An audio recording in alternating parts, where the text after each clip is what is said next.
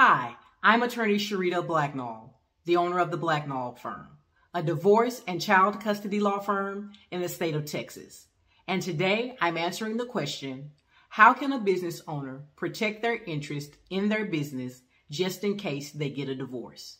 But before I answer this question, I want to remind you that if you have a specific situation that you'd like to talk with someone on our team about, you can go to our website to schedule a call. Now, let's get to it.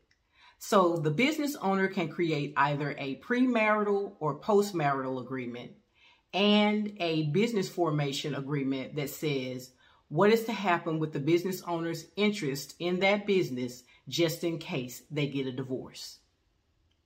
I hope this information has been helpful to you.